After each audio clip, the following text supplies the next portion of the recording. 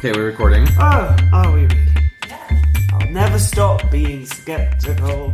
Don't talk about the Constitution. Yeah, you are quite skeptical.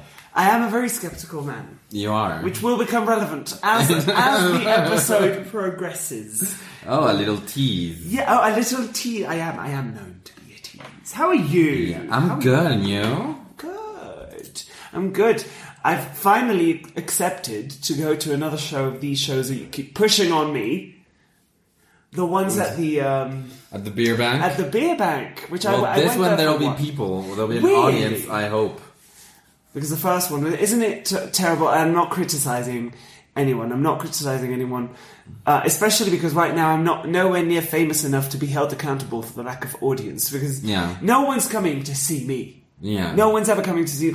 It happens to me. I get maybe 2 people per show these days that come to see me. Yeah. That are like, oh my god, we love you, we're so good. And I'm like, I wish you told me that you're coming so I know what jokes you already know and I can do others and so on. No, but you can't think like that. No, I can't, but right now especially I can afford to. Especially, I mean, once you have your first album out, fine, do the whole, if it's in an album, then I'm not gonna put it on a show. But I feel a bit self-conscious if people come to see me and they hear the exact same spiel. Just a joke that they haven't heard, like a 4-minute thing. Just a 4-minute thing to make it like... Well, that's why I try to do a little bit talking with the audience, because that's always like a little thing that's, specifically for that show. Because you're good at it. I really need to work on my crowd work. Yeah. Yesterday I tried... the thing right now for me is that I just listened to a podcast called Good One, and I listened to the Kyle Kinane episode, who said he recorded his first album when he has been doing comedy for 9 to 10 years, which coincidentally is about how long I've been doing it. Right. And Kyle Kinane's one of those people that once it's in any way recorded, that's not a joke you're going to see in one of his shows. Yeah, you're burning it away, basically. Yeah. And also, I get it. Like Patton Oswalt said it best. It's kind of like. You're kind of if they like you, they probably already heard that joke. Yes. Especially comedians like Kyle Kinane and Patton Oswalt who have an actual following. But right now I don't, and also even when people come see me because of me, which does not happen that often, I know my best material is the material that I've been honing for the past decade. Yeah, 9 years. So, and there's new stuff in the middle. So I don't feel mixing and matching the whole thing. Yeah. Right now, I know I shouldn't expect that much of myself, but I do when I go to a show and the show is cancelled for some reason, mostly because there's no people. Yeah. I still don't feel self-conscious, and I don't feel I'm at that moment where I can still not feel self-conscious. And I was talking to El Chaparro and to Hugo El Cojo Feliz about a month ago or something. I think it was him, or was it Burra? I don't know. That they told me when I mentioned that I got booked for a show on Mother's Day, and I knew no one would come, but it's Woko, and you want to be there, and you want the poster to be up, whatever, and nobody showed up, and they were like, "It's fine when you're starting. That's okay because they're not calling you for you to bring an audience." Eventually, people will be calling you expecting that you'll have some following that will fill the seats, and then you should stop. Although, Woko at this point, I'm surprised they're not doing bringer shows. Well, they're doing them on Wednesdays. Kind of. They have the Comedia Emergente, which they do, but it's not this thing where you need to bring in some other people not to go on. That's a bit cheap, isn't it? Yeah, but how many comedy clubs in New York run in that business model? Yes, but that business model is the bubble that we've many a time. But in a way, I get. That's the thing. Also, it's a way to get both an audience and to get to get comedians to not just be well, if I don't bring people, it's fine. You're not bringing fans. That's obvious. You're bringing 3 friends whose cover you're paying, and who are going to complain about the price of the beer for the next week. See, that's my problem. I don't have that many friends. friends. Neither so do like I. when I started, And like and for example, I had the option for a bringer show in New York, but I had to bring 6 people, and I knew 2, like my sister and her husband, and of course we had friends. My sister's quite social, but like some of them just weren't interested in stand up. Others they just didn't want it. They weren't available that day, whatever. So it was basically like it could have happened, but also it was like winter New York was cold, and I did not want to go to this venue and like find out that I wasn't on stage because I got 5 people instead of 6. Right. So anyway, welcome to Mexicans. This is Mexicans, yeah, because we're Mexican, and we just can't. and we just can't. We've tried. Speaking of trying, I need to lend you Josh Gondelman's book. He's a stand-up comedian. Nice try. Stories of best intentions with mixed results. I don't know who was it the other day that told me. Was it you that somebody told you or something? No, was it? I don't know. That said, we as comedians, the only thing we do is try. No, that was not me. It was someone very wise. I don't remember who it was. Definitely not. It was me, outside. then. I think it was outside. I think it was outside an open. Was it mic. at the Thursday thing with the Liga de Colectivos thing? Yes, it could have been. I don't know, but it was. It might have been a Chaparro. It might have been a Chaparro again. Yeah, it could have been. Yeah, I think it could have been like when I was telling people about how like sometimes you just have everything. You know the joke and you know where the punchlines are and you know how it works and it normally works. And then when I was at Liga de Colectivos, it didn't work for me for the first minute, and I was a bit befuddled because I mean it hadn't happened to me in like a year. I hadn't had a minute of no laughs in like a year, and I was like, "What happened?" Like maybe and then my sister who saw the broadcast, she said you were very nervous. Maybe you couldn't tell yourself. Yeah, you said the wrong. You were tripping. You said the wrong venue at the beginning, which obviously tripped you off. Yes, it was. I mean, it isn't such a gaffe as it's sounding. It is the same. Technically, it's the same place, the same address. It's just there's 2 different venues at the same address. So he said the other one. Anywho, the point is, yeah, like all we do is try. That's basically what it's literally all we do is try. It doesn't matter how good you get, because a cello player, like a cellist who already knows the notes and already knows the finger movements and everything, they're not trying anymore. They're just doing it. You go to a cello player that's been playing the cello for 20 years and you tell them, I want you to play Bach's Rondello, Opus 47, whatever. And she just goes and does it. She's not trying to do it. Yeah. She does it. And with every other art, you're doing it. But with comedy, it's the one art. And I don't know who it was, but it was someone very wise. It might have been Burra. Someone really, really experienced. I kind of disagree because I think that, of course there are conditions you can't control. But in the end, like, there are jokes I know that at one point I have to admit, well, I did the joke right, you guys. You just weren't here for the ride. And yeah, but that's kind of on you. Maybe it's on them, but because they weren't there for the ride, then the joke didn't work. Maybe it wasn't your fault that it didn't work, but there's still this element of random.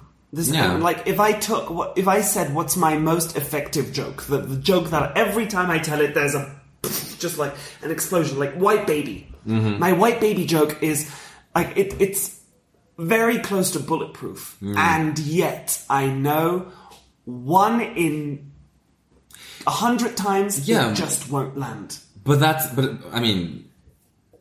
sometimes. But I do think sometimes it is. It's people. I did the joke the way it's supposed to be. You should be laughing. You either don't like me right now, which like what a terrible thing to do. Not like me. I'm quite nice.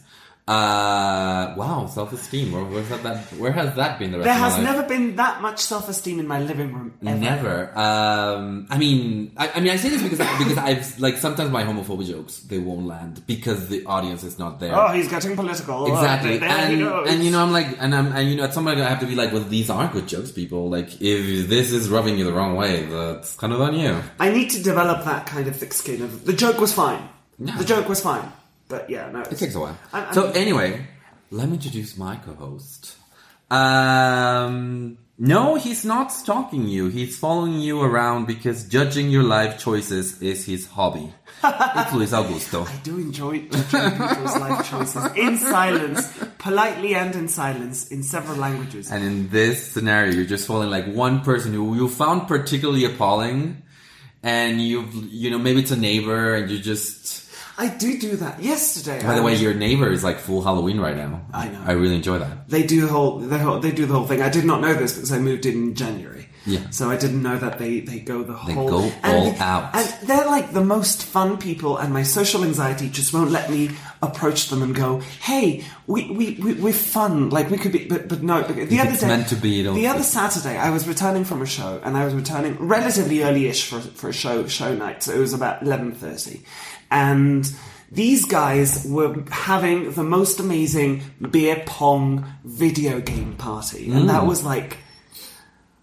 I've never been this cool. I'm here for this. I know, but I've never been this cool in my life. And they were just doing it, windows open, just having like... One of them was smoking a cigar and holding a beer and playing beer pong, and it was just so much fun. And meanwhile, they were like, okay, beer pong's ready. Let's go play Call of Duty. And now let's go play... And it seemed like such a fun thing to do. And I just passed by because to get to my flat, you need to go like...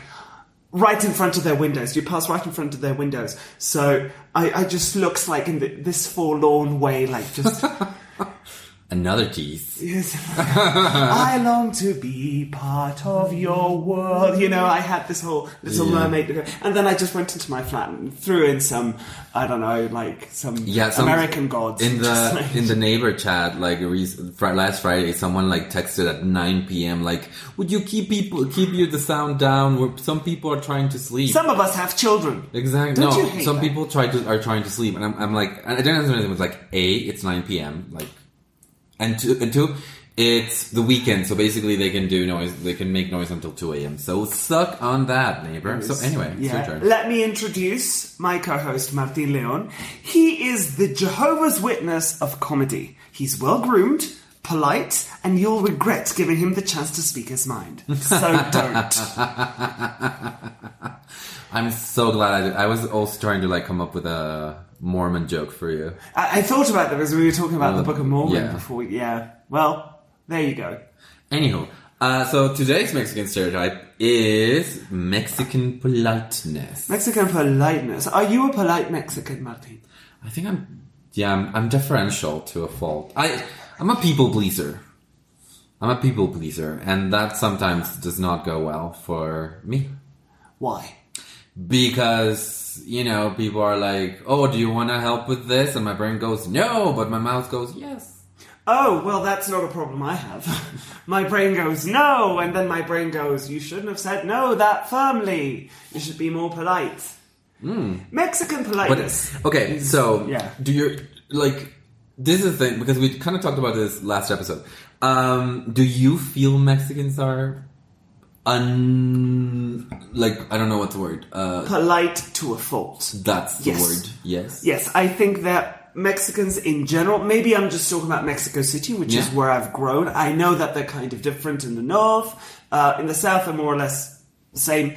But yeah, I think people from Mexico City are too polite. They take it to a level that I feel sometimes it works against them. I get politeness. But the idea that, for example, let me just literally translate into English, something that one might say very commonly at a restaurant or a cafeteria or a coffee shop. Like if you're at a coffee shop and the waitress is walking by and she forgot to give you something. This is something that you needed. Let's say there was no cutlery or something. Let's imagine you sit down and you order your things and there's no cutlery at your place. You wouldn't politely but firmly say, excuse me, I don't have any cutlery, which is how I would say it in Spanish. Yeah. Excuse me, I don't have any cutlery. That is considered rude because you're not adorning it with all these pleases and thank yous. So the way someone might just say it is, excuse me, I'm sorry to bother you, but could I please annoy you by having you bring me a little spoon and a little fork, because you even have to minimize it. And you would say that. You would actually, honest to God, say that. Well, you wouldn't say a little spoon, because a little spoon is way different from an actual spoon that you need. But okay, but if you say, for example, a fork, you would say Yeah. a little fork instead of a fork, because it's like making it small. Like, I'm so sorry to make myself present to you Yeah. and to interrupt whatever it is that you're doing. When in fact, the cutlery should have been in my bloody place in the first time. Like, it's just, I think it's too much, and it's too much to the point where people will often let themselves be played for suckers and let themselves be scammed outright. that's the thing. Like, for example, for me in a restaurant thing, like when it's a service thing, like I need this, like I would say, usually do say like perdón, which is a way of saying like, like grabbing someone's attention, like sorry, like hey. It's like a hey, like you say perdón. But like I'll be like, I need this. But when I think that the politeness works against me in other situations. Exactly, in situations where you might even get scammed, like, because now you have like these people who sell like knockoff perfumes, like in the street, and they'll stop you. And I think they're kind of like, they know, and they are told that, like if you say hi to people and you compliment them, they will stop. They're gonna feel like, oh my god, he said something nice about my appearance, and now I need to for a lot of us, it is really hard. It's easier for me because there's so many of them. It kind of helped me to move out of that habit. But it was this thing where like, they'll come. It's like, hey, like can I steal a moment from you, right? And you're kind of like, well, fine. What do you need? It's like, I have these perfumes, and they start telling you like, well, they're great for a gift, blah, blah, blah, blah, blah, blah, blah, and they won't let you go. And they know that it's kind of one of the 7, like the 8th, capital sin in Mexico, it's saying no. Like, no. You always have to like come up with an excuse. You always have to, like, for example, for me, being able to say no to an event, especially when I started doing stand-up and I couldn't go to certain events, and in some cases like, yay, an excuse. It's still, I would be like, I would love to go, but I have a show. It sounds amazing. Like, I have a show, but let me see if I can like see you after my show. And at one point being able to say to someone like, no, I'm not going to your thing, it was like, how could you? I mean, it was liberating for me. A couple of people were like, you don't have to be so direct. I'm like, well, I can't. And I'm not going to tell you I'm going to try and make it later, because I'm not going to try and make it later. Now, here in Mexico, people will prefer the white lie. Like, we are polite to the point where a white lie is what is expected. Yeah. And I have no problem with a white lie per se. Like, if someone says, oh, can you come to my birthday thing or something or other, I will, instead of saying, I don't feel like being with you on your birthday, which would be the truth, I will say something like, oh, sorry, I've got a show out of town, or I will, it's my mother's birthday as well, whatever it is. Yeah. I will make something up, and I am very remorseless. I will not feel bad about it at all, because I'm like, why would you make someone feel bad, especially if it's something they care about? It's fine. But like that thing with the people who will accost you on the street and they'll try to sell you something. Last time I stopped to help someone on the street, I was mugged. What 2 weeks what ago. help did they need? Was it a scam? No, it was a mugging. Yeah, but like, was the person that needed help pretending to need help? Yes. In order okay. Exactly. I was walking with my boyfriend down the street. It was like 5 blocks away. And it was the first time I got mugged in this country. Okay. I've been mugged 3 times, once in Spain, once in Australia, and once in Mexico. So still, the first world is winning, according to, in my scoreboard. But the thing is, we were walking down the street after lunch, and I wanted to buy something from a shop right across the street. So we left the restaurant, and trust me, we were not dressed ostentatiously at all. But this guy comes up to us, and he says, "Excuse me, do you know the way to someplace or other?" And I did what I always do, because of paranoia and maybe because I'm very poorly bred. You punched him. No, I just kept walking. Yeah. My strategy is you do not stop for people who need help. If someone stops you because they need help and there is no actual real evidence, such as I am lying on the floor in a pool of blood or something that actually seems to be an emergency and there's other people around and, you know, all these little signs that I keep in my brain that this is legit, this is not legit. Yeah. I just keep walking and I go, sorry, no. And I just say, sorry, no, and I just keep walking. But you even say sorry. Huh? Perdón. Do you say perdón? No? I'll say sorry, no. Okay. Because maybe they actually do need help. So I will say sorry, no. So I'm not a monster, I'm not an arsehole. I will not say no. But, except for people who are selling something. To them, I will say a very stern no. Because otherwise they will just keep trying. Yes. So for people... Even after the no, but they'll this keep guy, trying. Yeah, this guy stopped us and my boyfriend stopped. Okay. And he goes, oh yeah, you have to go this way and that way.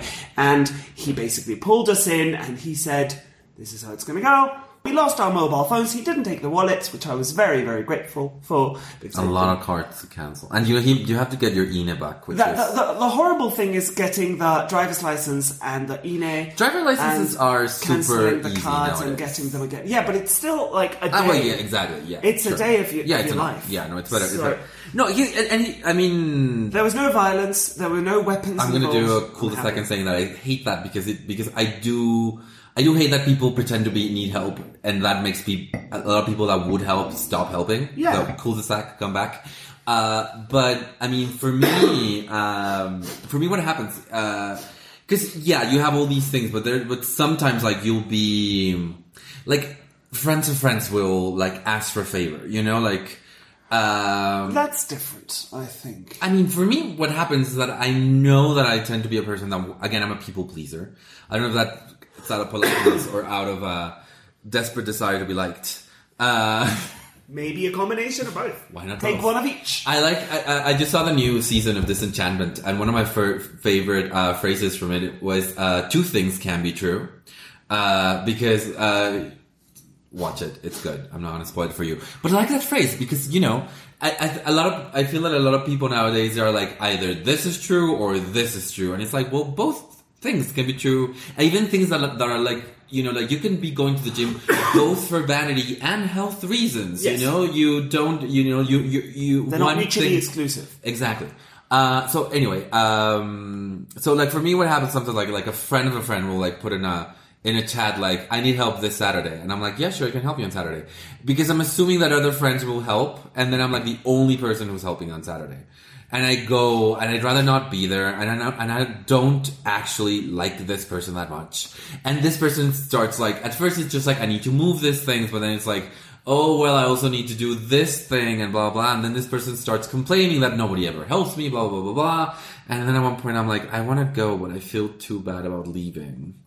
Like I will be the kind of person. I mean, this is the thing.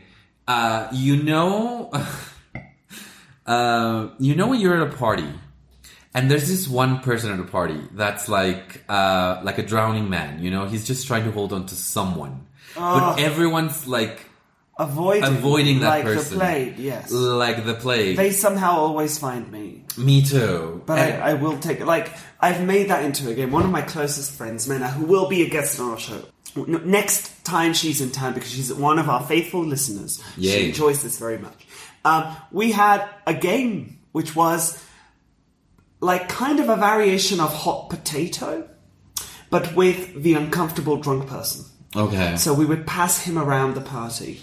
So we would go, the guy would come and he would start, like, ease his way into a conversation, and by easing I mean he would bash his way into a conversation, into a conversation. So we would go, hey, I was just talking to my friend Mena, who's right across the room. She wanted to know this that you're telling me. She wanted to know she's right there. I'm going to go to the loo, and you can go talk to her. And she would just look at me like, fuck you. And he would keep score on who got to keep the guy. I need a friend to do that with. It was so much fun. What ends up happening is that at some point in the party, like, you know, like everyone is like kind of, you know, like just kind of like avoiding this person. Yes. And that person will come to me and I will just like look around like, please don't. Well, you're the tallest. And then... You're like a beacon. Yeah. Of friendliness. Yeah, that doesn't help. But then they start talking to me. And unless they say something that's like totally rude or something, I'll be like, no. But like, I mean, I could spend up to half an hour with this person, and people are just around me looking like, what are you doing? And I'm like, save me. That's the problem. That I think is where I draw the line as we are too polite as a culture. We will actually sacrifice our own well-being, our own comfort, and sometimes even our safety. Because we live in a city with a lot of crime. If someone approaches you for help, chances are they don't need help. I know that you're like, oh, but the cynicism, it means people will not be helping each other. Not really. Because there are safe spaces where you might help someone. Let me give you an example. If someone comes up to me and asks for help when I'm hanging out outside Woko, surrounded by 15 comedians, I will listen. Yeah. And they'll go, hey, can you help me find something? And very often it will turn into a conversation about them needing money. Yes. But I will feel safe because I'm surrounded by people. I am not alone on the street. Yeah. Like literally no one to scream to help. It's just, I'm safe there. It's a safe space. So I will do that then. But if I'm walking and it's just me or just me and my partner and... or just you and a friend. Just me and a friend and something, I will just not stop. And my parents told, like my mother, she was always, do not stop. And this is something that I think every parent should tell their child, especially their child and especially their teenage daughter particularly, but daughter or son. Nobody needs your help. Like, especially when, I remember this one time, this was one of the creepiest things that happened to me. I was at a pool club, billiards salon, I guess, that me and a couple of friends, we used to go there every Friday when I was in high school, so I must have been about 17. And I went into the bathroom, and there was this guy in the bathroom, really creepy, really sweaty, really just the whole kind of wrong vibe about him. And he was like, excuse me, would you mind helping me help my mentally handicapped brother go to the bathroom because I think he needs help and there's no one here to help me and so on. And back then I was like, this is a bit too creepy for me. I'm just going to go. But now I see it as an adult. This guy was 40-something and he was asking for the help of a 17-year-old boy. There was no reason for that to happen. There was no reason at all why that guy, that 40-something, needed the help of a teenager. Why was he asking for the help of a teenager? God knows, nothing happened. Thank goodness. But yeah, I mean, I totally get your point, and I agree. I expect the worst of people. Yeah, no. Every single time. That's the thing. I don't want to expect the worst of people. Like, I like at certain places I'll be like, don't stop, just keep on walking. Like, I live in a neighborhood right now that isn't the safest. But I don't know. It's Mexico City. I mean, there's no such thing as a safe neighborhood. I mean, there are safer neighborhoods. There are safer neighborhoods. But I mean, coming back to politeness, what you said, I think it's the one thing. It's like when of course you're gonna forgo a certain amount of comfort you might for a friend or a partner or whatever for very specific reasons. But yeah, like in general, I think the politeness thing is less that, or although that is a way of weaponizing it, I guess. Like, especially, I get it with, like, call centers now. Like, they'll try to guilt you into listening to them. Or they'll tell me, like, it's not polite for you to hang up on me. I'm like, I don't know you. I don't care. I'm gonna admit to something terrible that I do. You work at a call center. I don't. Something terrible. It's just, I think, although I happen to believe that every human being is deserving of dignity and is deserving of a humane treatment and whatever. Call center people, to my mind, I don't know how they became this way, maybe because they annoyed me to this point. I no longer consider them people. I've dehumanized them to the point where I get to take out all the rudeness that I want to take out on the world, I take it out on them. So if I have a minute, I will use it to be purposely rude to them. Like, I will be, like, American version of rude. You know, like, sir, step away from the counter, please. That kind of rude. I will be like, I do not appreciate this. I have no time for this. Oh, but I have no time for this. Why are you wasting my time? Have you nothing better to do? And I'll be this vicious and they don't. They have asshole. No, they clearly don't. And maybe I try, but yeah, also call center people. But also the thing is, they're dehumanized both by the people they call, by the people they work for. I know, it's funny. So I mean, do you know that scene in Good Omens with the flies and? Yes. call center people. Oh, it's so satisfying. Yeah. It's meant to be satisfying. Exactly. It's meant for you to enjoy the fact that... And it is. What's his name? Hastur Yes. has eaten her to the bone. You know, it's like, yes, that's what you get for being... What's the telemarketers? Something awful should happen to them. Well, yeah. That's the line at the end of the book. Well, not the end. Anyway, so that's a Mexican stereotype of the end. Mexican. Of the end of today. Politeness. Mexican politeness. Now you know I'm a people pleaser. Don't abuse that, please, because there are friends that have tried. No, and they will take advantage of you. I don't want to sound like this person, but people will take advantage of the fact that Mexicans would rather sacrifice their own safety instead of being rude. And you're like, it's okay not to be polite. I mean, that's not the whole thing with scams. I mean, for me, what happened like not so long ago. No, yes, a while ago. Now I think about it. A friend was moving out. My roommate was moving out, and he had a cat, and he did not want to take the cat, and I couldn't take the cat because I already had 2 cats, and I was moving to a smaller apartment. And he started guilting me, at first he's like, "Do you want a cat?" I'm like, "No, I can't. No, I can't, and I don't want it." And then he tried to start guilting me a little for that, and then and thankfully he was the kind of friend where I could call him out on this shit, being like, what you're doing right now is you're taking advantage of the fact that you know that you can guilt me into shit, and that is a shitty thing to do. Even when it's their fault. I'm going to tell one last story and then we move on to our topic. Yes. It's 2 stories, but it's one. When I was living in Australia... 1 hour later. Just be quiet. When I was living in Australia, I went to this shop, to this restaurant. The shop was here. I went to a restaurant, and I ordered... It was a Mexican restaurant, which was Tex-Mex kind of thing. Of course. And I ordered like a burrito platter or something. And they had chicken and shrimp, and I'm allergic to shrimp. Not violently, but I am allergic to shrimp. And I ordered chicken... And I was very specific, please, no shrimp, I'm allergic to shrimp. And the waitress was very nice, and she was like, fine, yeah. She brought me the plate, I bit into my burrito, and it was shrimp. So I started getting this rash around my neck. No. I was in no trouble at all. I told her, I ordered the chicken, you brought me the shrimp, and now I'm getting a rash. And she was terrified. Prepared to die. She was horrified. And I told her, I'm not going to die. It was me being... the polite one. I was younger back then, and it was me reassuring her, it's fine, I will be okay, I just need to take an antihistamine and it'll be fine, I'm not gonna die. And she was visibly horrified. Not only was the entire bill of my table, and this was like 10 people, not only was it paid for by the restaurant, she gave me a coupon for a free meal whenever I wanted to return to this place. They were... And that's because you wouldn't take the blowjob, Lucy. No, they were bending over backwards because of their mistake. Okay. Because they're used to people being very assertive and being not being polite. She would have probably been fired if a customer had asked for the manager and said, this woman, I could be dead, and I could have been. That's the thing. Nothing happened, and I was very Latin American about it. I was like, oh, it's nothing, it's fine. Me with my full-on lips, just like, it's fine, I'll be okay.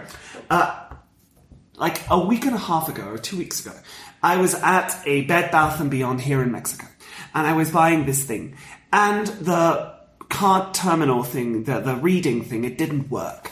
The woman tried it once with one card, once with another card, once with another card, and she was telling me, I'm sorry, but your cards are blocked, they're not working. And I'm like, okay, fine, I'm leaving, I'm sorry. And then I was leaving, and then I get the notification in my phone that the charge has been, and it was quite a lot of money. I'd been charged 3 times.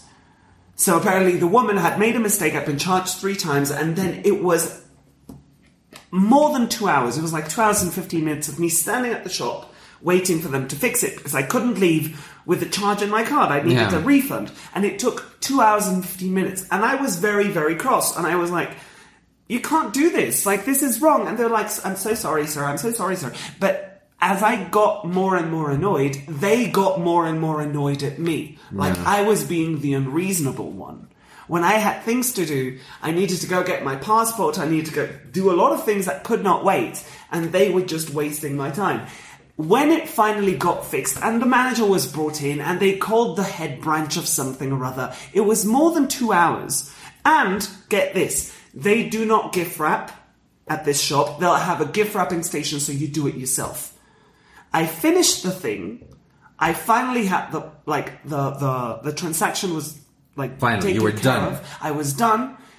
I was very annoyed, and I was like, I'm sorry, but I do think I need to be compensated for this because this is wrong. I mean, I do think I need some compensation. And they were like, we have no compensation policy here. They didn't even gift wrap my thing. They told me just to go. It's an American company. No, because it was an American company in Australia as well. American people will give you will compensate you because they're used to people being like, you've wasted my time. And here in Mexico, because everyone's so polite, they're used to people just waiting for 2 hours and going, oh, it's fine, these things happen. No, they don't. It's rubbish. And I hate it, and that's why I'm not polite. I'm an arsehole, and I'm proud of it. More Mexicans should be arseholes. Why, you know? You are what you eat. Not arseholes in the... Leon. I was making a statement and you just had to bring your low humour, your low comedy into this very highbrow podcast. No, I totally agree with you. And I've been trying to be more like you, especially with businesses.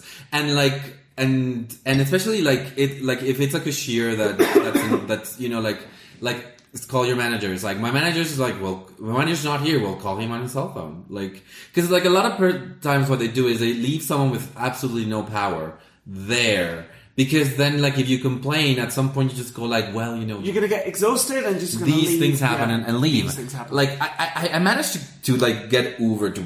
Like, I had a thing with Uber recently, where they owed me 500 pesos and I just complained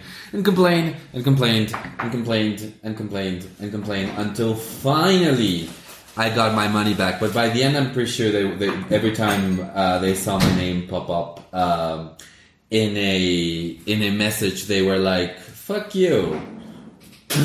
We are tired of you, sir. We've had it.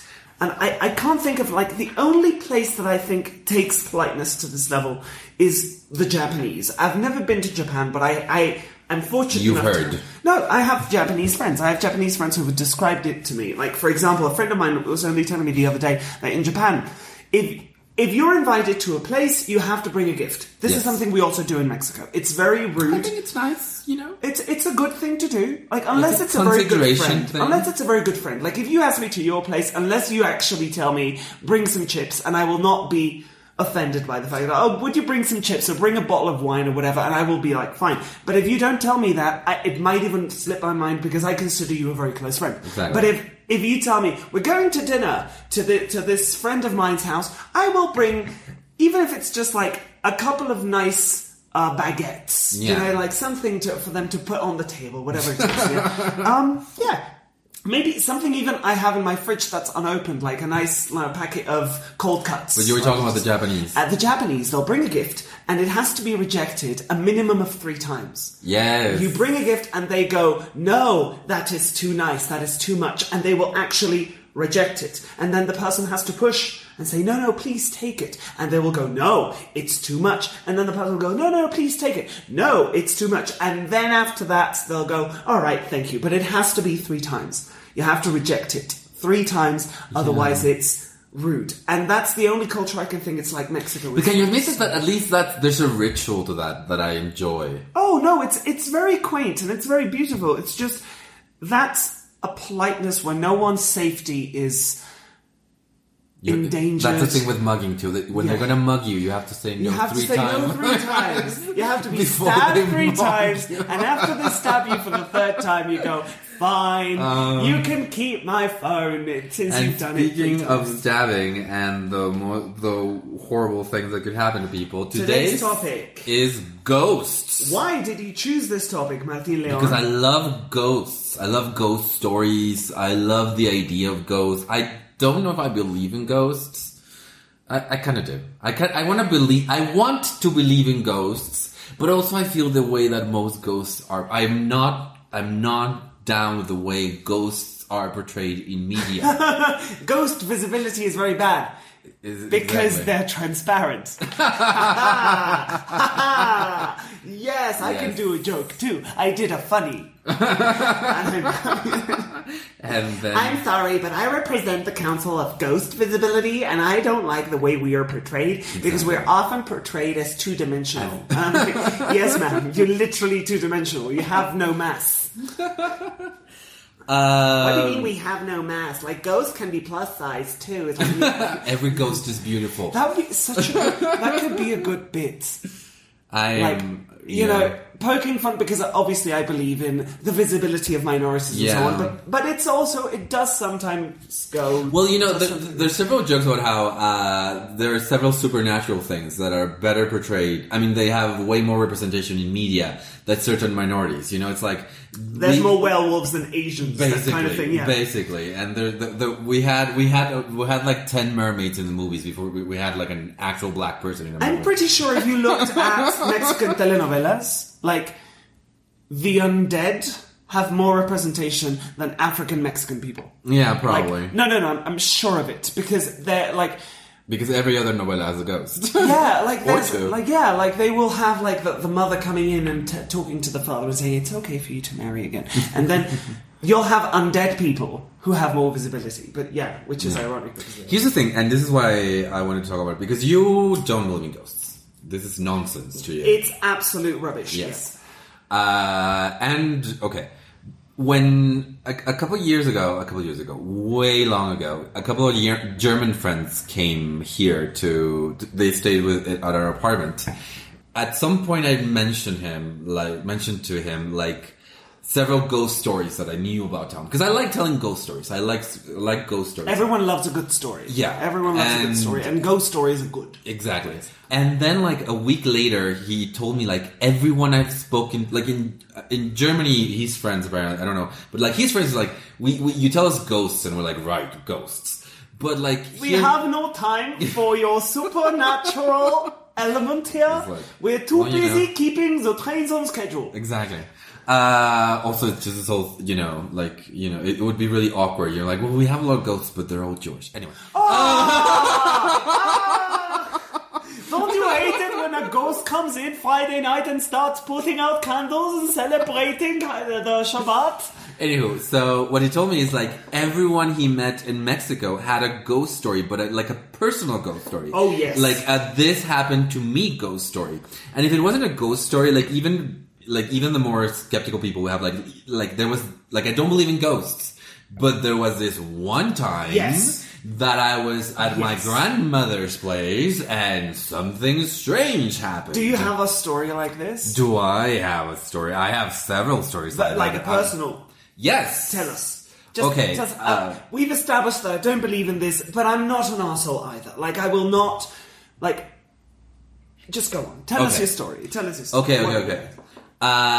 Well, my favorite ghost story that this happened to me story. When we lived in La Jara, we lived in this really large house. Well, it's not super large. It was only a 7-bedroom house. Only 7. We had a white butler. Exactly. 7 bedrooms, but like just one of them was a sex dungeon. You should have seen the size of the spa. It was only for 8 people. It was practically a slum. Exactly. It's just, poor people. Anyway, so what happened there was, so it helps for ghost stories to happen to me that I'm deathly scared of the dark. Not so much anymore, but I used to be really super scared of dark. I was this kind of kid that would be like, I would turn on a light. Like, if I had to go from the living room to my room, which was 7 bedrooms away, I had to turn a light, turn off the other one, turn a light, turn off the other one, because you have this thing. You're a kid, and it's because you have this thing where, like, it happened when I was I had to grow out of it, like, at a point where, like, this is just embarrassing, Martin. Stop. So, like, the Nintendo Entertainment System was in the living room, and I liked to stay there for, later than usual, playing video games. And usually my older brother was there, but this one time, he wasn't.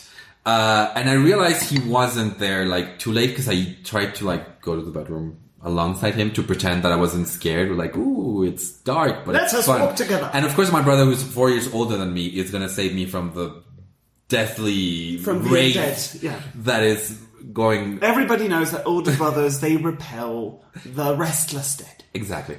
So I turn off everything, and I have to, and I have to go. And this is so this is me in the dark and everything, and of course this is me being like when you're a coward, scaring yourself. A coward. Exactly. No. What are you saying? Like you're self-suggesting. Oh, you're self. Yeah. Okay. But yeah. Okay. You're predisposing yourself to the. Okay. Yeah. So of course, turn off everything, and this was one of the times where I was like, I don't need to turn on a light. I can just go to my room, and everything is going to happen. Exactly. Yeah. My dad has told me oftentimes ghosts don't exist, and why would my father lie to me? Because I was also stupid that way too. Yes. So I turn off everything and look at the garden. Big garden, huge avocado trees in the garden, and I see someone in the garden, and I'm like, there's no one in the garden, because obviously why would there be anyone in the garden? It's probably just like a shade or like a shadow or something, because a shade would be actually horrible thing to see. Shade. Yeah. Shade being, sort of like a dark ghost, I guess. So I see it, and I got it in my head that if I just keep on staring at it, I'm gonna finally see what it actually is, like the tree trunk or whatever. So I get it in my head that is what's happening. And as I was doing that, I saw it glide towards me, and I immediately ran out of the room. And that's what happened. Was it a man or a woman? It was a man. It was a man. How was he dressed? And tell us, in this doll, where did he touch you? He didn't touch me, sadly enough. Because I didn't get into ghost kinks until way later on. Right. I didn't get into ghost kinks until I was what? Okay, 7? but was he dressed? He was dressed. He was dressed in a gown, white gown. What I saw was a dressed white gown, and that's what I was thinking. That is not a shadow because it's white. And the thing is, it's turn around, glided towards me, and then I dodged the hell out of there. Leaving a faint trail of brown behind. No, actually, I went, and here's the thing, I did not go to my room, I went to my parents' room. I went to the chapel. We had a chapel. As I said, it was a small house. It wasn't a chapel, it was it was a whole church. What could be scarier than having a church or a chapel in your house? Well, I grew up very Catholic. I would have felt quite safe. Because it's hallowed ground. I don't know. A chapel is hallowed ground. Every single scary movie I've seen, it happens around. But if you follow, that's something that scary movies, I don't quite get it, because they go, ghosts, the supernatural. But then they don't respect the rules of the supernatural. The idea was, it's true. When I was growing up, a very, very faithful Catholic, the first thing they told me was, God beats everything. In the Pokemon of the universe, God and prayer, God is light and God is power, and there is nothing that could protect you more than prayer and spirituality. And, when you're lighting a candle for your grandmother who's dead or something, that is good things. You're filling the house with the power of good. And it's something like when you see a ghost story and ghosts are haunting a very chapel, Catholic family. or a chapel or a cathedral or something. It's that goes against Catholicism 101, because it's hallowed ground. It's literally the house of God. Nothing bad can come through. That's what they teach you. Yes. The only thing bad that can come through are mortals who are sinners, and they go there to be cleansed, to be, so it's kind of whenever... A holy water bath. No, and I remember actually praying myself to sleep. Whenever I would get scared by a nightmare or something, I would pray. I would bring out my rosary, because I kept my rosary nearby. Really? Yes, of course. And it actually made me feel quite good. I mean, it does... Also, I prayed it in Latin, and you sound so epic. It sounds so epic. Yeah, no, yeah. You feel like you're doing a spell. I mean, if I'm a ghost and I hear someone praying in Latin, I'm like, that's the final boss of this house. I'm sorry. Right off. Bye. they're speaking like I would like not walk out because I'm a ghost. I would glide out and be like, they're speaking Latin in this house, and the other ghost would be like, fuck, this guy's gonna Constantine me, just like fuck. No, but yeah, like I remember. Do you have a ghost story? I don't. I literally have never ever seen something that couldn't have been explained by something more logical or like, look, because I have anxiety and I've been diagnosed with anxiety, I know the power that the brain and the emotions can have on your senses. When I'm having a panic attack, I feel chest pains. I feel it's like very, very often people discover they have anxiety disorder because they go into the ER believing that they're having a heart attack, because that's very often how it feels like. Oh, wow. You're sweating and you get the chest pains and you have what they call tunnel vision. So basically your vision closes and you can only see what's right in front of you. Things go out of focus. You're trembling. It's a very, very, very, very real thing. It's not imaginary. It's actually happening to you. It's physiological. So if someone 30 years ago, let's say 300 years ago, were having a panic attack, people would think possession.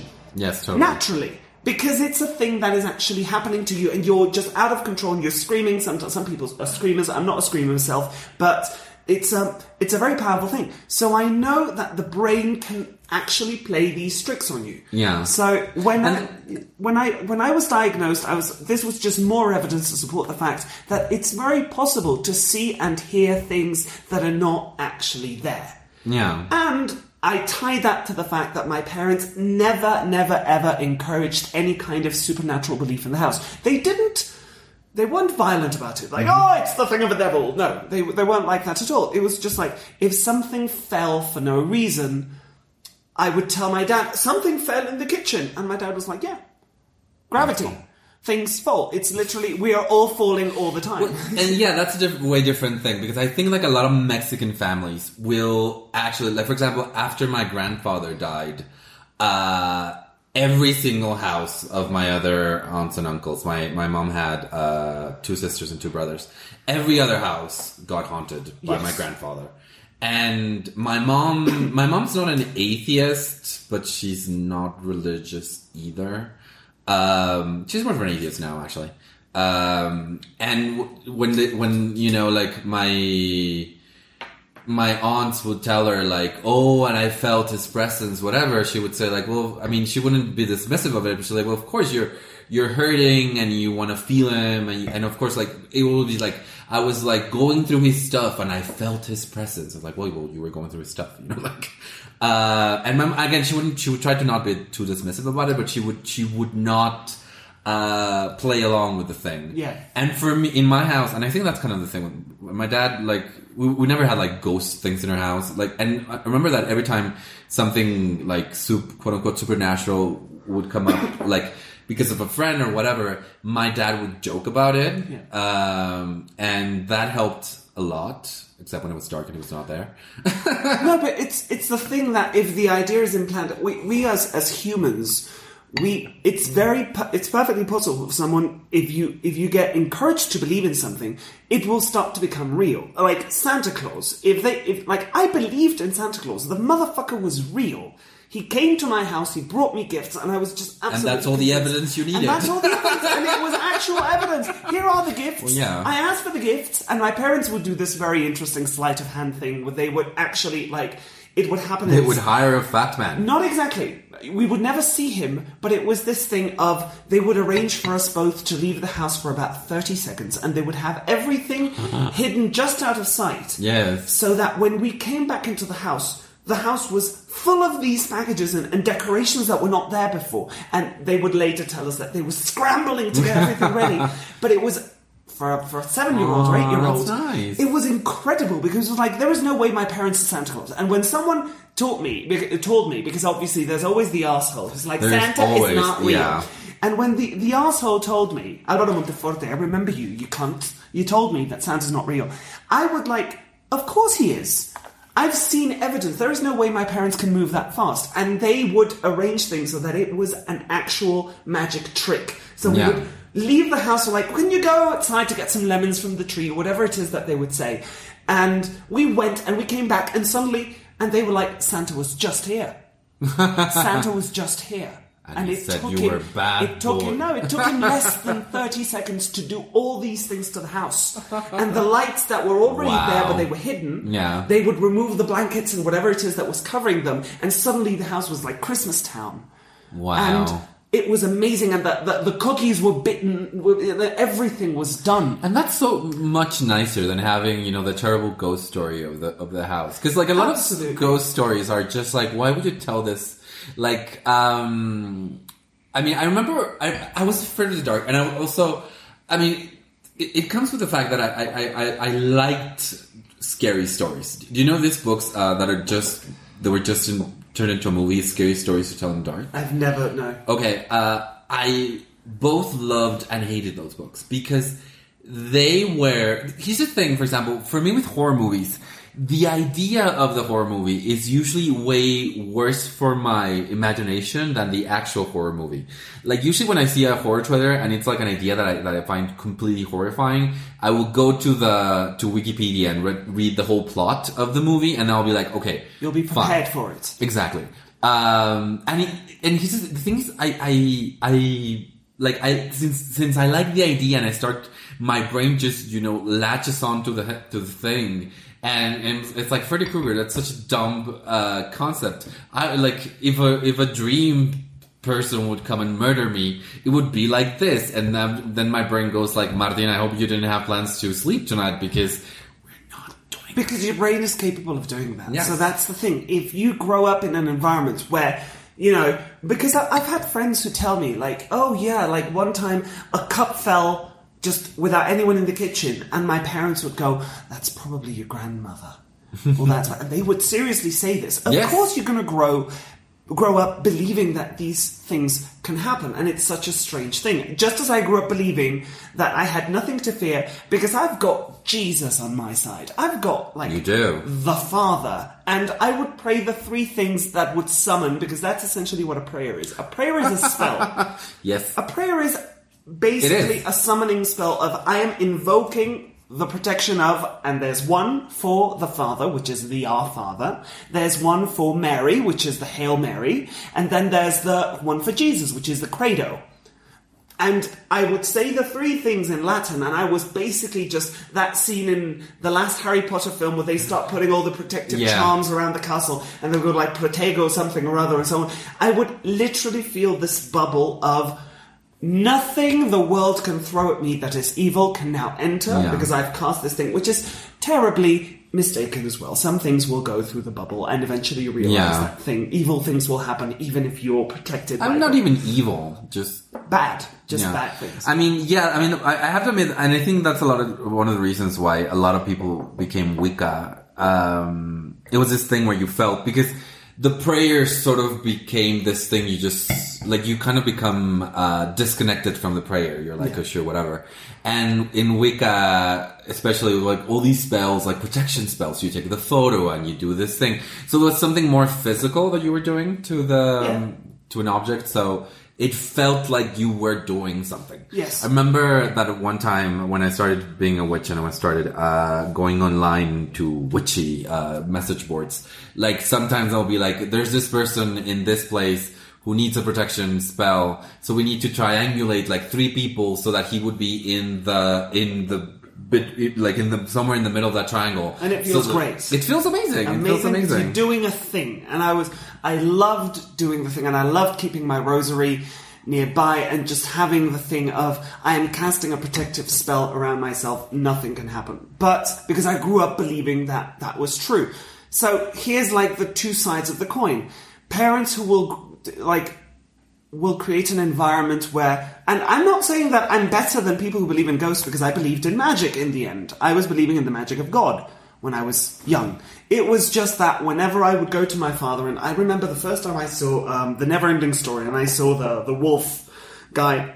Gamorrean. I had a recurring nightmare that this guy was in my closet, and I would see him. I would genuinely... Well, that's kinky. No. It was horrifying. And I would go to my father's bedroom, and I was like, he's in my closet. And he's like, no, he's not.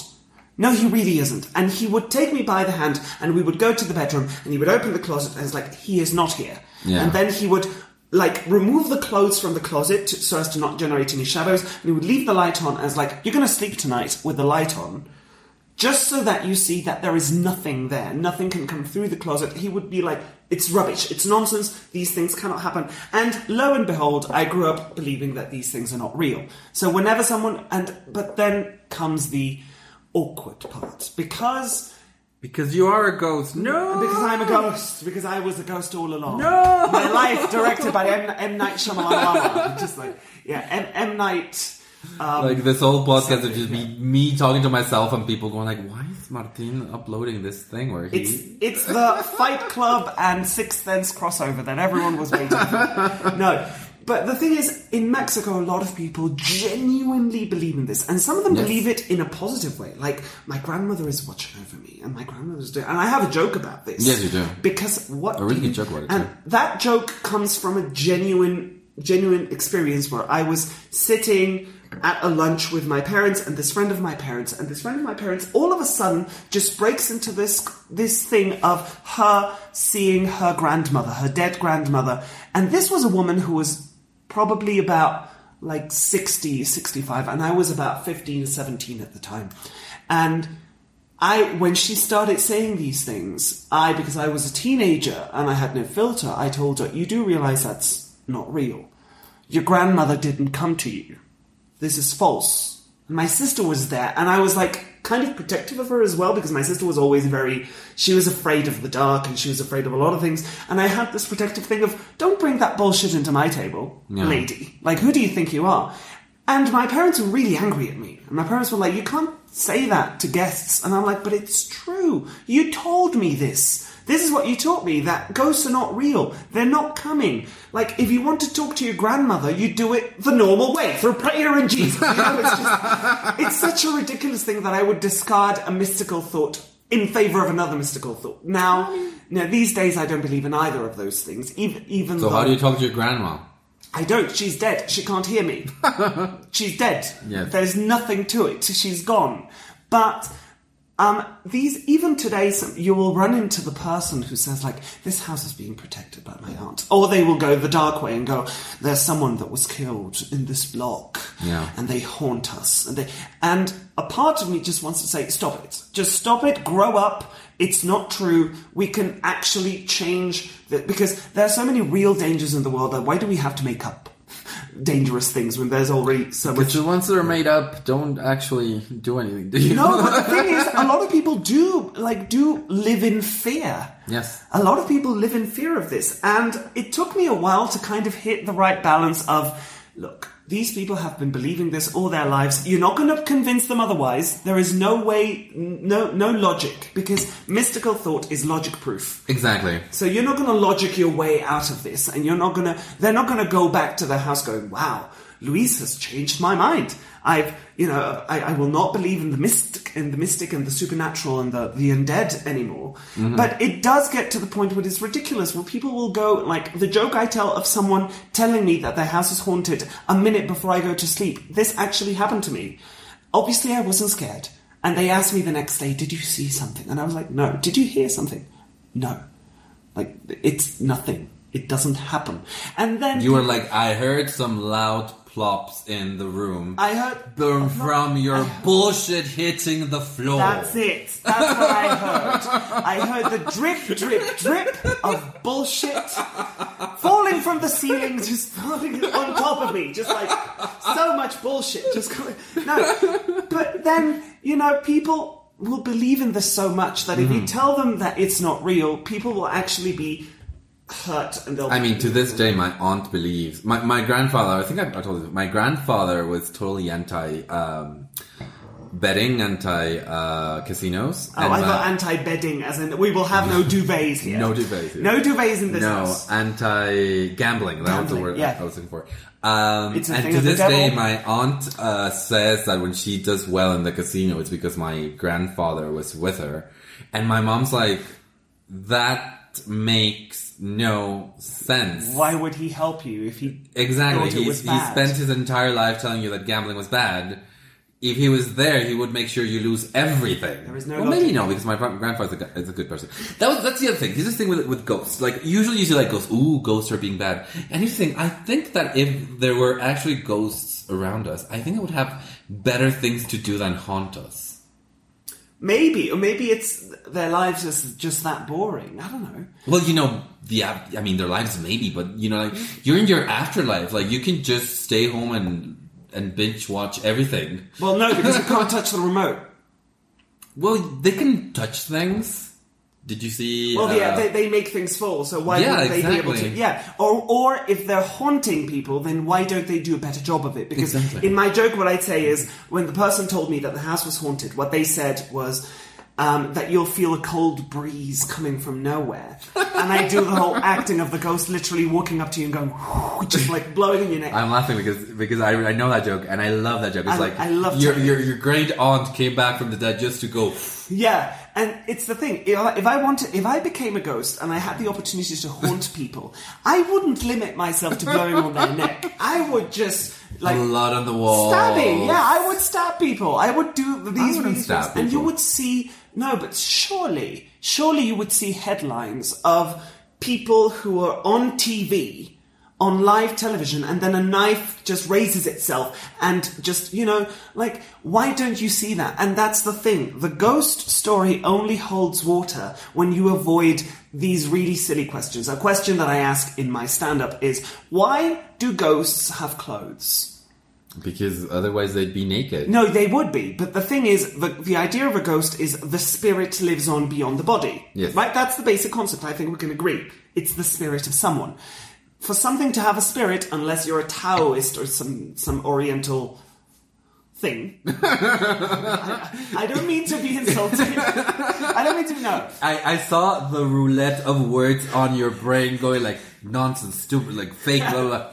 Thing. I don't want to be disrespectful to people. I know that a lot of people from the Eastern Japanese religions... horror. There's a lot of Japanese ghosts. Eastern religions, they believe in animism, the idea that everything has a soul. So that the chair has a soul, and the road has a soul, and the tree has a soul, like the animism. Imagine sitting on a ghost chair and not knowing. And not knowing. It's like, this is comfy.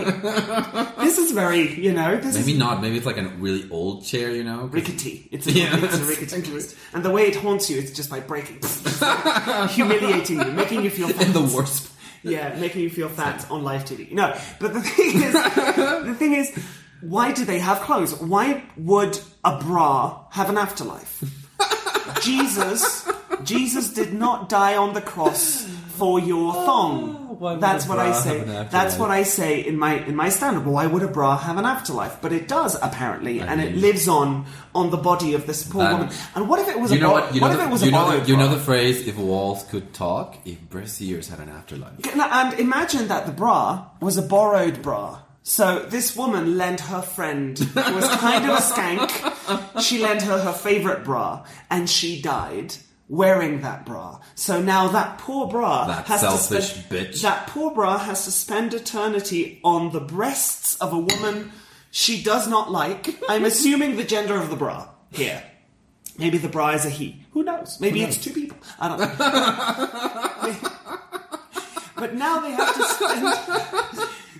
to spend eternity cupping the breasts of a woman who is not their owner, just because they happen to die on her. So if you start asking these questions, it all falls apart. Like, why? Gon Curiel had a great joke because of course, like the thing, like the canon of ghosts is you become a ghost of wearing the clothes you were wearing when you died. Yes. And he's like, so, like, imagine one of those, like, here we have a pharmacy called Dr. Simi, like, similar doctor, which is, what's the word? It's a generic pharmaceuticals company, basically. So, like, outside, because they want to sell more medicines, generic medicines, they have, like, a guy dressed in the own, like... In the mascot.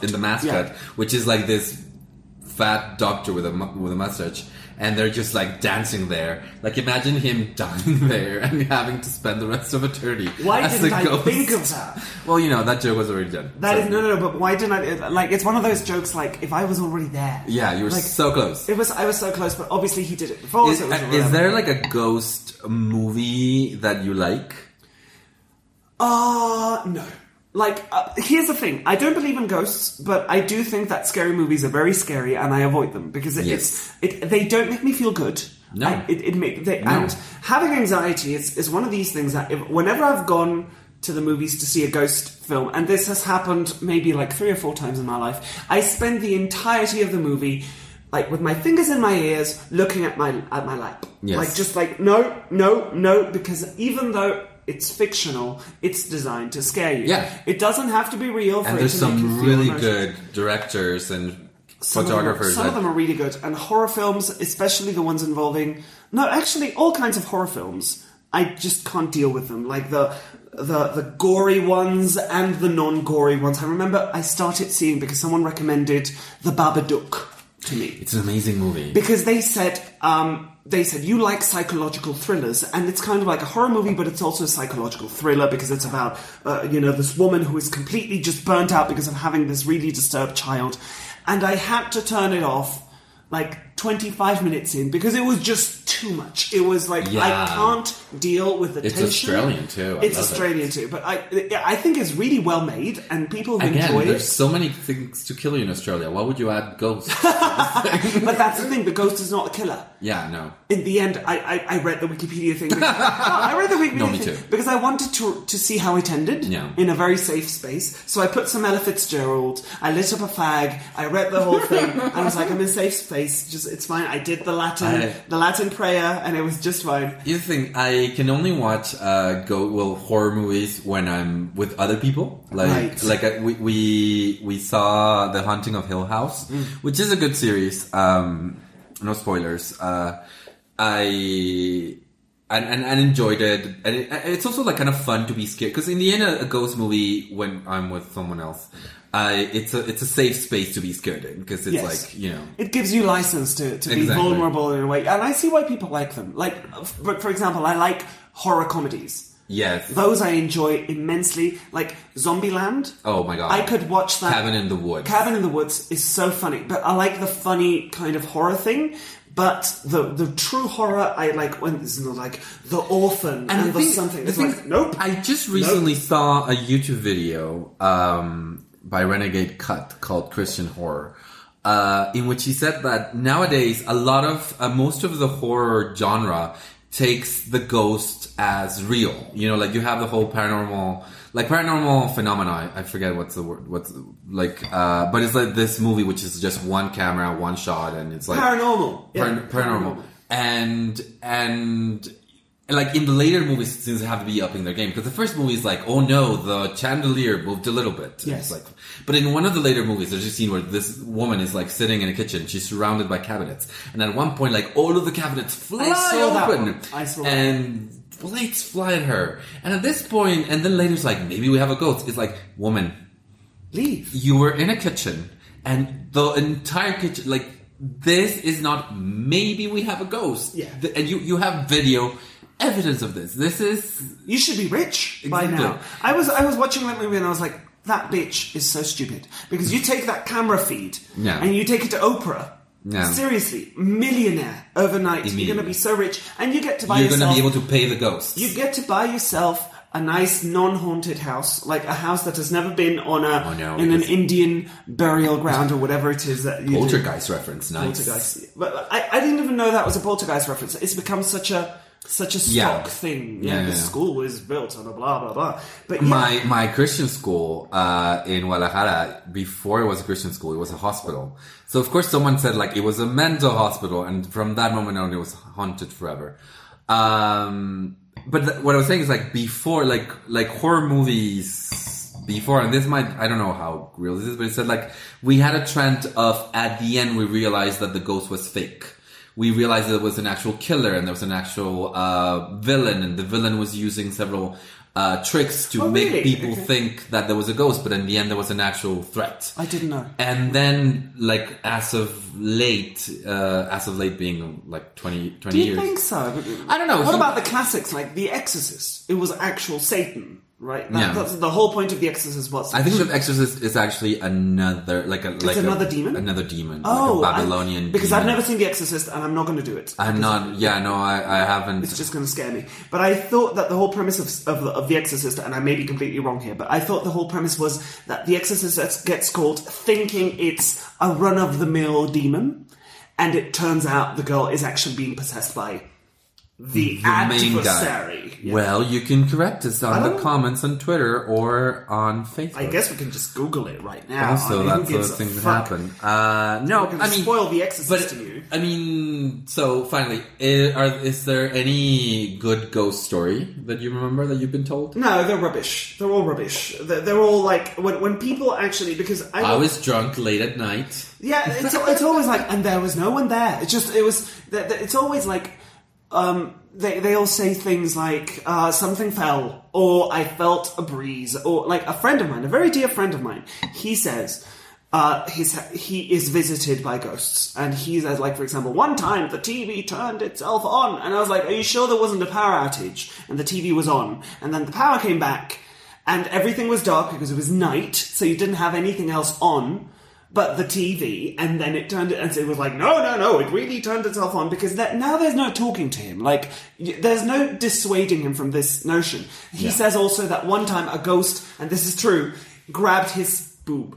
Like, yeah, like from behind. Like, kinky ghost. He says he felt an arm just reaching from behind and grabbing him, like, by the chest. And I was like, okay, fine. Or some kind of cramp.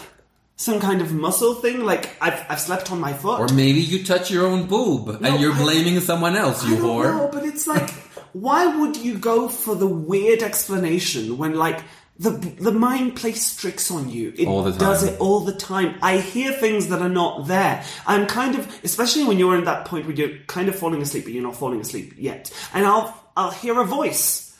Yeah. Saying something, and something random. It'll be something like, there's 10 cents each. Like, something like that. I was like... Beginner ghosts. My mind doesn't go, oh my god, my flat is being haunted by a salesman from Waldo's Mart. Like, by a copy guy. Because that's the only thing that costs 10 cents in this country. So not even. Not even. Yeah, but like... by bulk, maybe. Maybe he's just... no, he's just like... the again, Xerox ghost. I want to believe in ghosts. I don't. Here is my other ghost. It's not a ghost story. It is a story that I like to tell to people that believe in ghosts. Because when you're trading ghost stories, you need to have a good one. You can't just be... That's why I'm the party pooper. Because they're like, have you got any ghost stories? No, because they're not real. Exactly. And then everyone just like... then everyone's like, fine. I want to tell you something before you go into your story, because here's the thing. People want to believe in ghosts so much that they'll come up with these circular logic thing to protect the belief system. And I've had people genuinely tell me, the reason ghosts don't appear to you is because you don't believe in them. And I'm like... What? Like, how is it that you can alter reality by believing in something or not believing in something? Like, you're telling me that if I stop believing in assholes, then I'm not going to run into assholes. That's the whole thing with The Secret.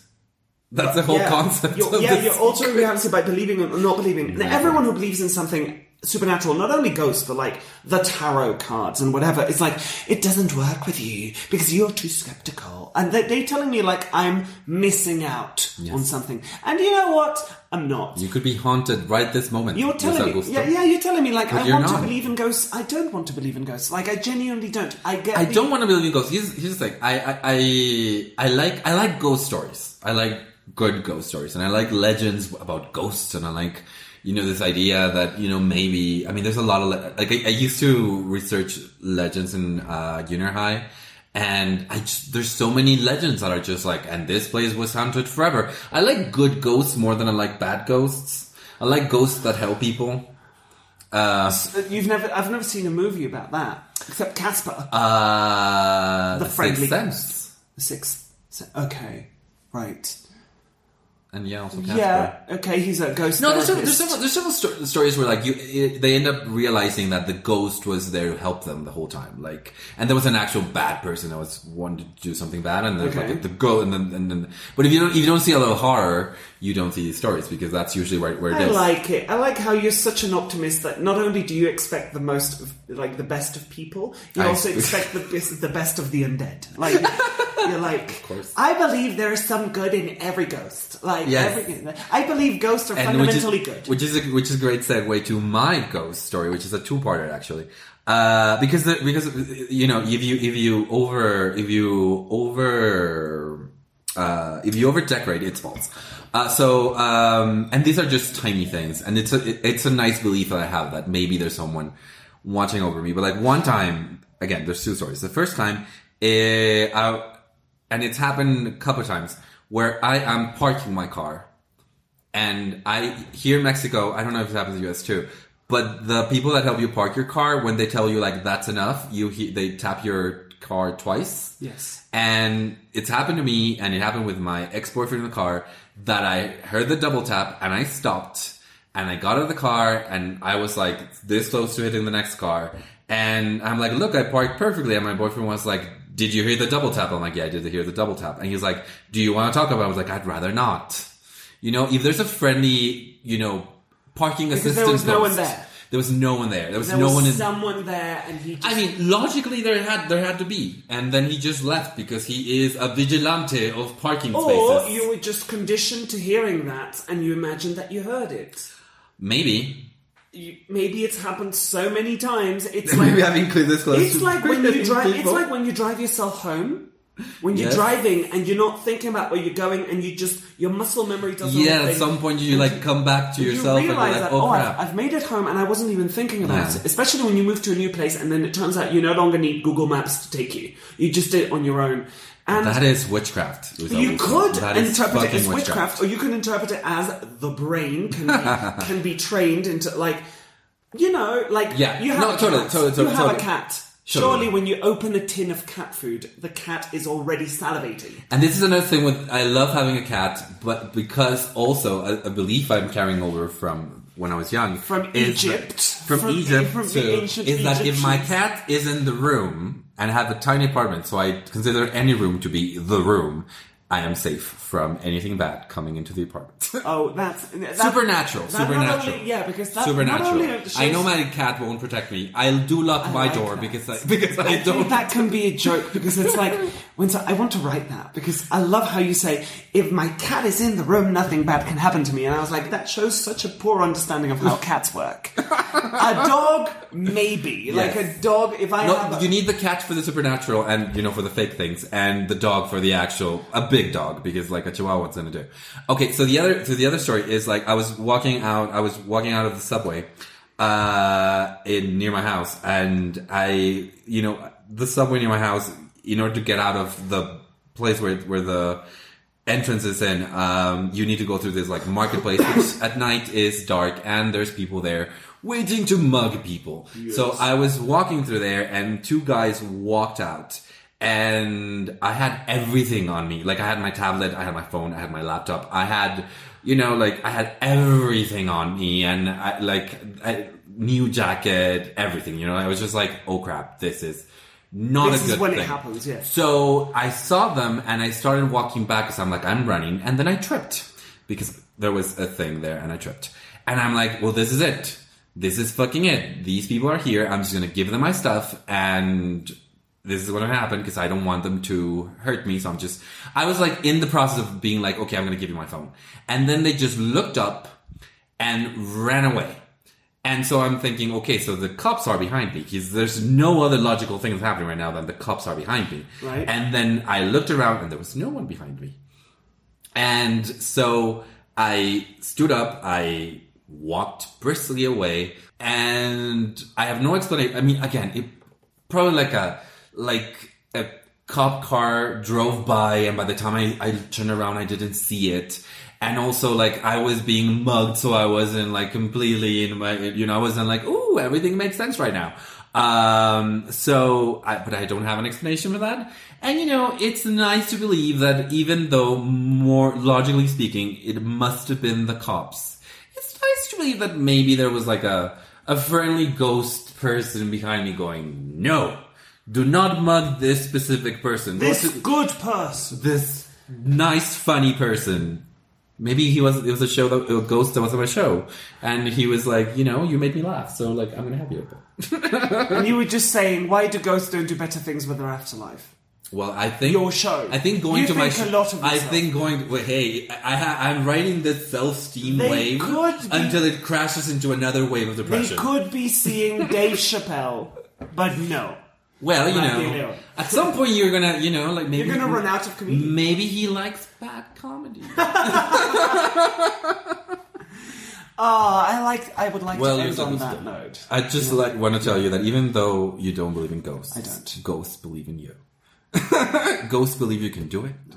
Ghosts will be there to support you. Maybe I prayed so well when I was young that I've got this incredible aura of protection. I like that idea. Because nothing beats God. Like, when you really believe in it, I swear to God, I felt the light just emanating from my words, and I was just like casting this circle. In most RPGs, holy will fuck everything. I was a white wizard. I was a white wizard, just like casting circle of protection, and the just best wizard to be. Luis casts Our Father.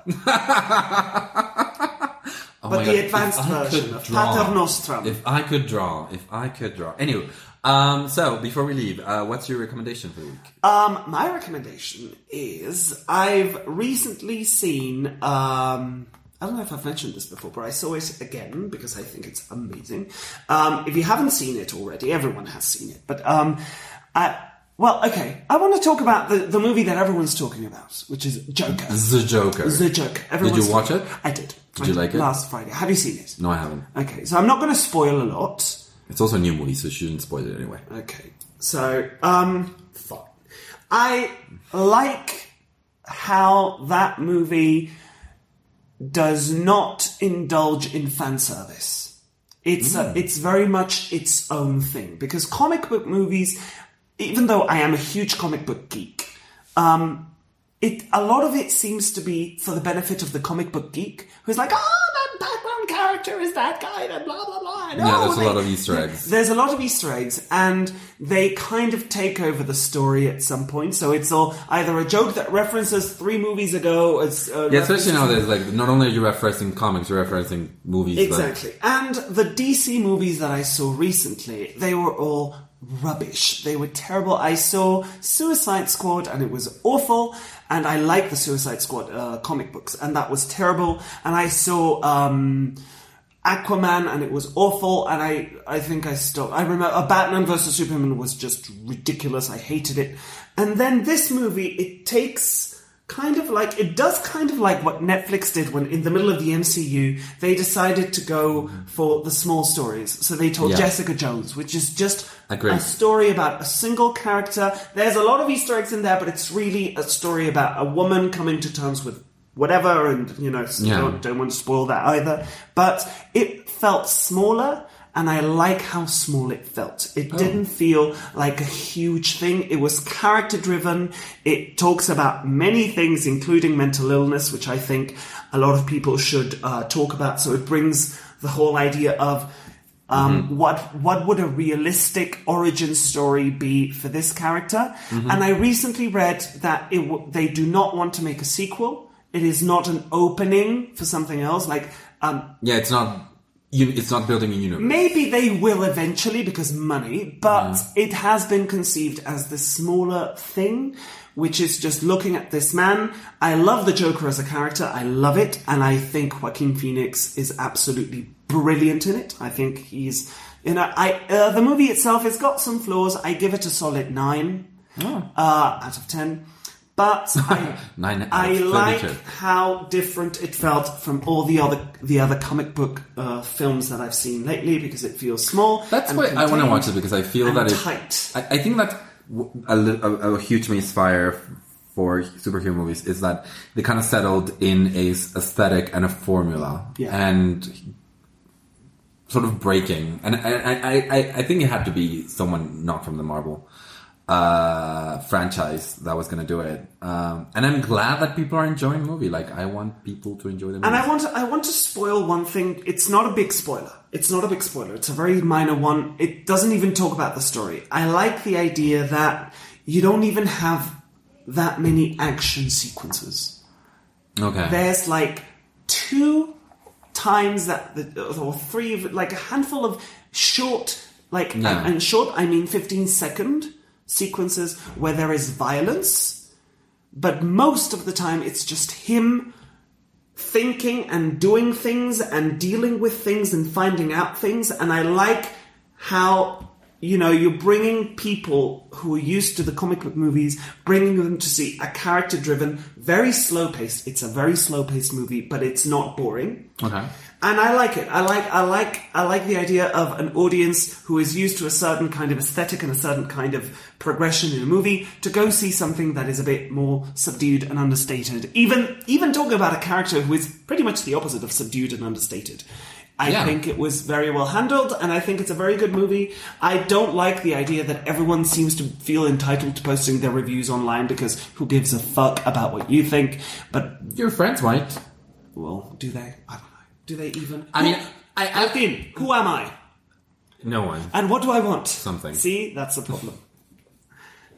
Anyway, your turn. I'm recommending. I was going to recommend something else, but if you do like the supernatural good ghost story, there's this webcomic, which isn't about that. It's about a lot of things. It's called Wildlife, but Wild as in the Oscar Wilde last name. Right. The main character is actually called Oscar Wilde, and he also happens to be a writer. But it's like a really cute webcomic. You can find it at wildlife.com. It's written by a woman whose name I forget right now. She uses a rabbit as her avatar, and she used to draw another webcomic that I liked called Zap, which was a space opera. And now she's doing this, and it's a really nice story about this really little town in the middle of nowhere US, and there's witches, and there's werewolves, and there's ghosts, and there's a talking bear, and there are spiders that will protect you from bad things. So if you like the whole supernatural thing, but with a twist, sort of like it's both slice of life and supernatural.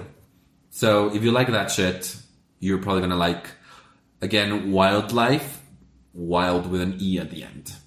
So that was my recommendation. So where can they follow you on social media? You guys can follow me at Mr. Drama on all social media. And where can they follow you? You can find me, Martin Leon, on Facebook, Mint on Rel, on Twitter and Instagram. We're Mexicans Pod on Twitter, Mexicans Podcast on Facebook. And I think that's it. Thank you for stopping by. And I hope you can this week, because we can't. We couldn't. It couldn't can. I couldn't can today. Why is the past tense of can't not cunt? Because that is your present. Oh, okay. Oh.